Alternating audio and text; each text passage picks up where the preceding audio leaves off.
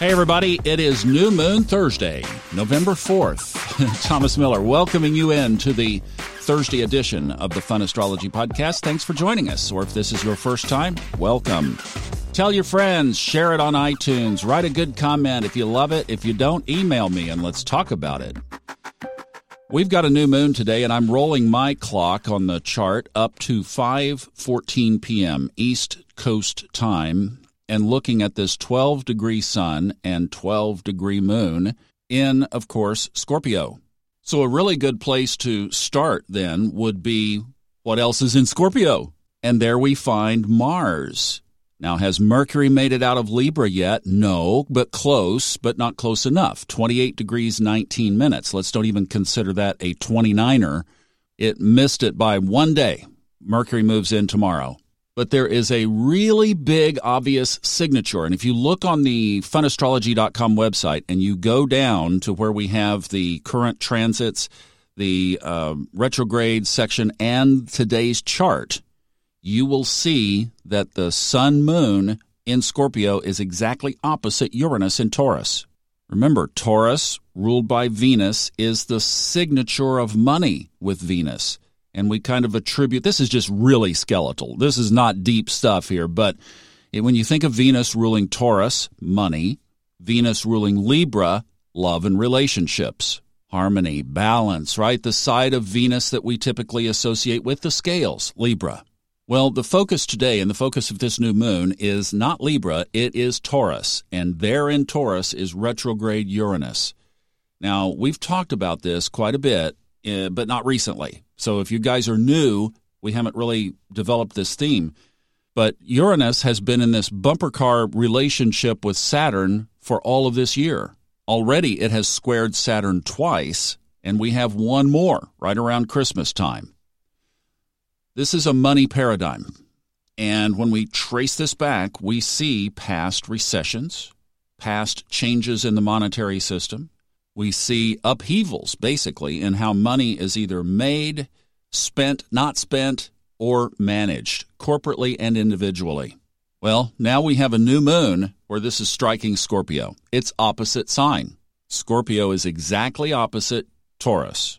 So like I was saying yesterday, create yourself some money. I mean, absolutely. And invite it in unique ways. You're fitting the energy. That's totally it. New moon, create. Money in unusual ways, Taurus, Uranus.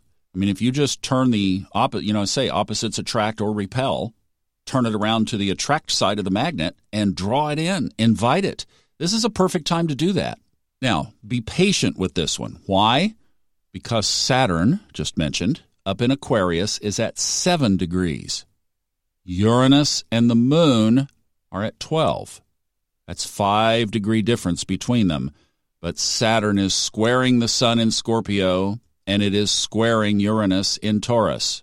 Call that a T-square. So where you have two planets opposite each other, so the sun and the moon opposite Uranus. That's what we were just talking about. And now Saturn is at a 90-degree angle to that opposition. So one thing you could frame up with that is just delays or things that you might have to work a little bit more for.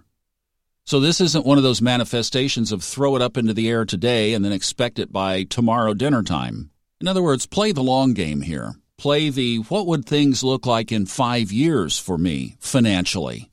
And then circling back with the Uranus and the Saturn combination saying, what do I need to change? What do I need to let go of? What do I need to, Saturn, restructure in order to bring in what I'm trying to create in this long-term prospect? Those of you who have come into the 101 course know Brittany. Brittany has been my right-hand, now partner, in all of these ventures. She has just really earned her space and risen like cream rises to the top. Wow.